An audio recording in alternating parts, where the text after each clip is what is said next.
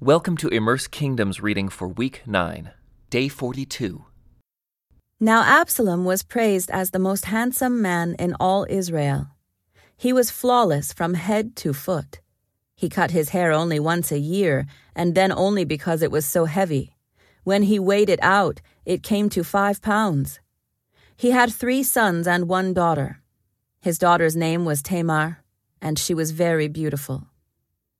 Absalom lived in Jerusalem for 2 years, but he never got to see the king. Then Absalom sent for Joab to ask him to intercede for him, but Joab refused to come. Absalom sent for him a second time, but again Joab refused to come.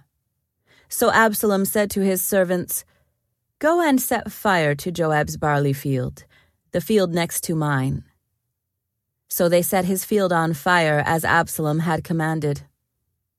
Then Joab came to Absalom at his house and demanded, "Why did your servants set my field on fire?" And Absalom replied, "Because I wanted you to ask the king why he brought me back from Geshur if he didn't intend to see me. I might as well have stayed there. Let me see the king. If he finds me guilty of anything, then let him kill me." So Joab told the king what Absalom had said. Then at last David summoned Absalom, who came and bowed low before the king, and the king kissed him. After this, Absalom bought a chariot and horses, and he hired 50 bodyguards to run ahead of him. He got up early every morning and went out to the gate of the city. When people brought a case to the king for judgment, Absalom would ask where in Israel they were from, and they would tell him their tribe. Then Absalom would say, "You've really got a strong case here. It's too bad the king doesn't have anyone to hear it. I wish I were the judge. Then everyone could bring their cases to me for judgment, and I would give them justice." When people tried to bow before him, Absalom wouldn't let them. Instead, he took them by the hand and kissed them. Absalom did this with everyone who came to the king for judgment.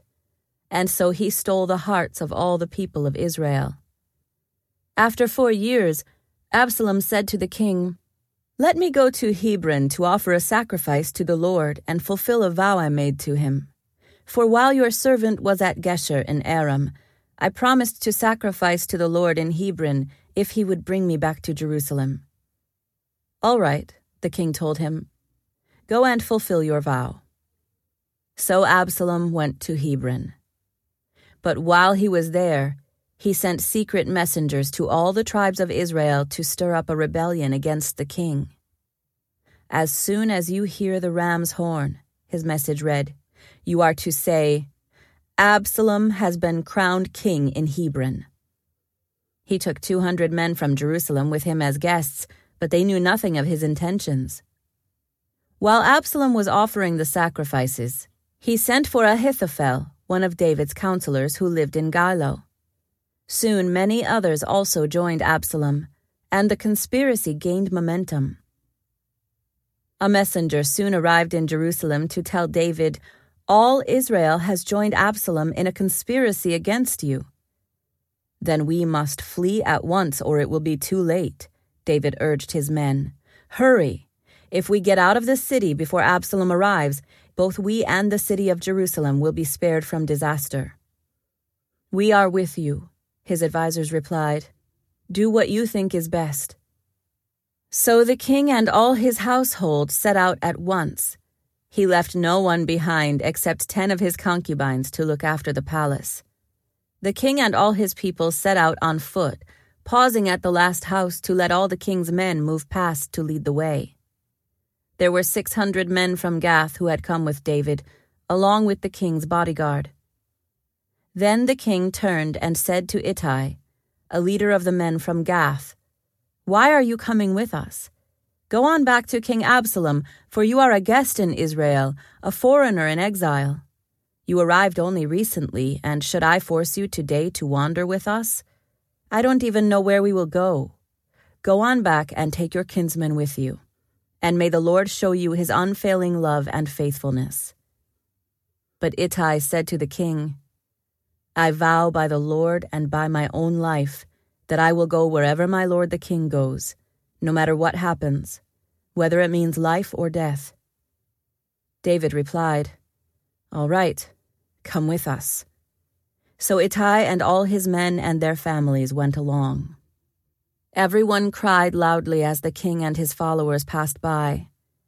They crossed the Kidron Valley and then went out toward the wilderness.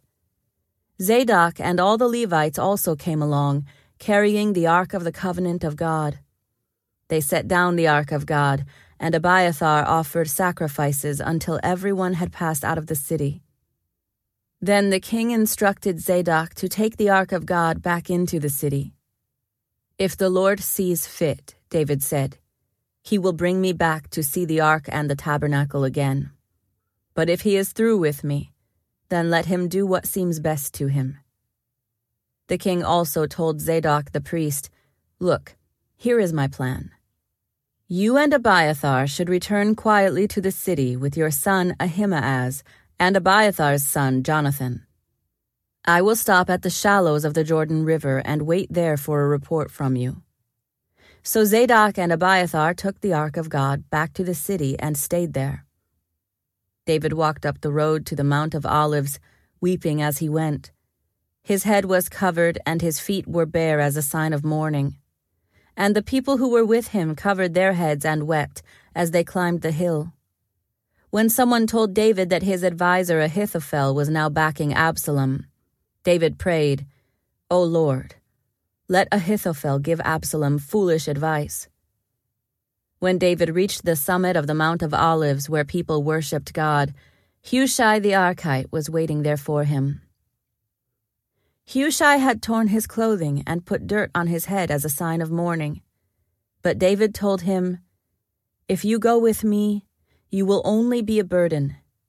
Return to Jerusalem and tell Absalom, 'I will now be your adviser, O king, just as I was your father's adviser in the past.' Then you can frustrate and counter Ahithophel's advice. Zadok and Abiathar, the priests, will be there. Tell them about the plans being made in the king's palace, and they will send their sons Ahimaaz and Jonathan to tell me what is going on." So David's friend Hushai returned to Jerusalem, getting there just as Absalom arrived. When David had gone a little beyond the summit of the Mount of Olives, Ziba, the servant of Mephibosheth, was waiting there for him. He had 2 donkeys loaded with 200 loaves of bread, 100 clusters of raisins, 100 bunches of summer fruit, and a wineskin full of wine. "What are these for?" the king asked Ziba. Ziba replied, "The donkeys are for the king's people to ride on, and the bread and summer fruit are for the young men to eat. The wine is for those who become exhausted in the wilderness."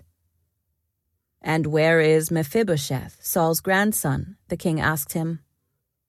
"He stayed in Jerusalem," Ziba replied. He said, "Today I will get back the kingdom of my grandfather Saul."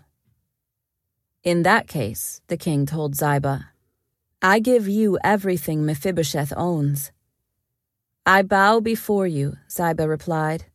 "May I always be pleasing to you, my lord the king." This concludes today's Immerse Reading Experience. Thank you for joining us.